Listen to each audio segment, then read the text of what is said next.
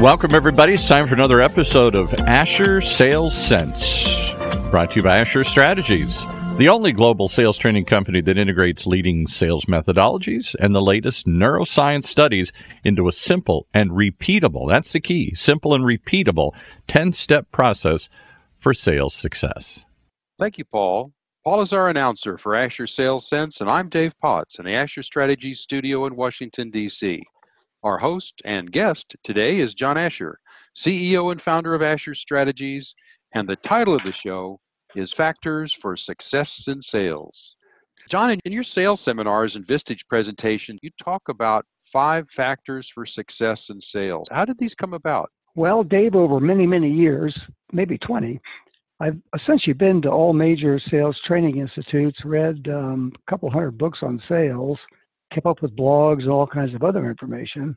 And if you summarize it all and try to make it simple, the output will be 5 factors for sales success. The first factor that you came up with for success in sales is product knowledge. Why is that so important? Why is product knowledge so essential? Well, number one, product knowledge gives salespeople power and confidence.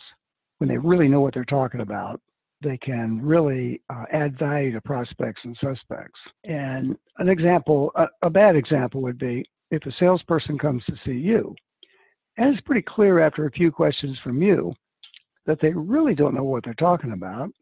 I mean, how much longer are we talking to them? Not much. Not much longer. Yeah, not much.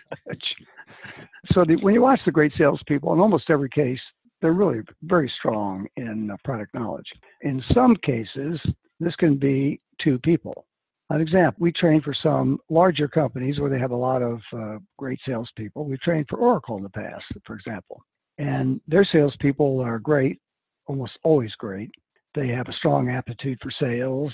They got great product knowledge. They pretty much know 3 things. They know the 6 Oracle products. They know the applications of those products. They've got the ROI case studies, from other companies of the products. And in most cases, that's pretty much all you need. Some cases when you're selling, an Oracle salesperson is selling to a real technical CIO or CFO, and that buyer wants to really peel back the onion on the software, well, then the Oracle salesperson will bring in a sales engineer to back them up. So in some cases, it's a combination of the salesperson and a technical person. I'd say in most cases, probably 80-90% of the time, it's got to be the salesperson who knows what they're talking about at a real high level. That makes a lot of sense. There's a lot of entry-level salespeople, of course, every year. And so my advice to them is burn the midnight oil. Become the expert as soon as you can. Because the more you know, the better you can come across to clients. You really feel powerful. You feel really confident. And that'll show. And confidence is so important in the sales relationship. Yeah, and so in the kind of born or made discussion about salespeople, product knowledge, of course, is it's made. You got to learn it. In a few cases, salespeople have to have a really high IQ. That is, be really smart, and those cases are obvious to most of us. Engineering companies, real high technical companies like IT companies, some financial companies where the brokers have to do compliance testing every year. They got to be smart so they can pass the test every year. And another interesting area where you need really smart salespeople is when you have just salespeople selling for distributors, selling a large product line, or they're selling their stuff, but say medical products from 8 other companies. That in many cases it takes a while to get that product knowledge. And so then intelligence becomes important for some sales jobs so they can get the product knowledge quickly. There's a study by Harvard University that has the biggest research department on sales. There are outside hunters, inside hunters.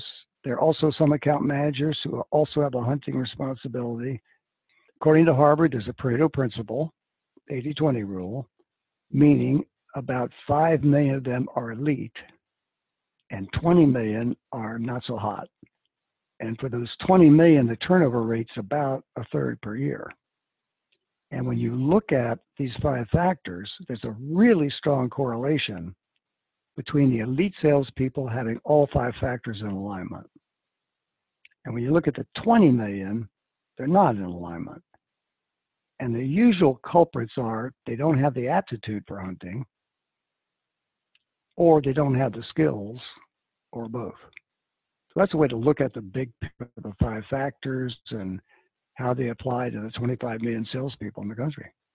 This is interesting what you've come up with, these factors of knowledge, aptitude, skills, motivation, and process. These are not only good for salespeople, they're good for pretty much anything we want to attempt in life, aren't they? Well, we've unfortunately have to wrap this discussion up. Just remind listeners, how can you be reached? Well, you can reach us by just going to the website, AsherStrategies.com. Well, that's easy. There's a lot of good information on there, too, also about the 5 factors and information about the Advanced Personality Questionnaire, which can help you and people who work with you, for you, with regard to sales aptitude. So thank you very much, John, for the discussion. You are welcome, Dave. Great to be with you as always. That's all the time we have for today. For our listeners, be sure to join us again next week at the same time. From now until then, John Asher reminds us to please get out there and sell something. Paul, take it away. You've been listening to another episode of Asher Sales Sense right here on Asher Strategies Radio.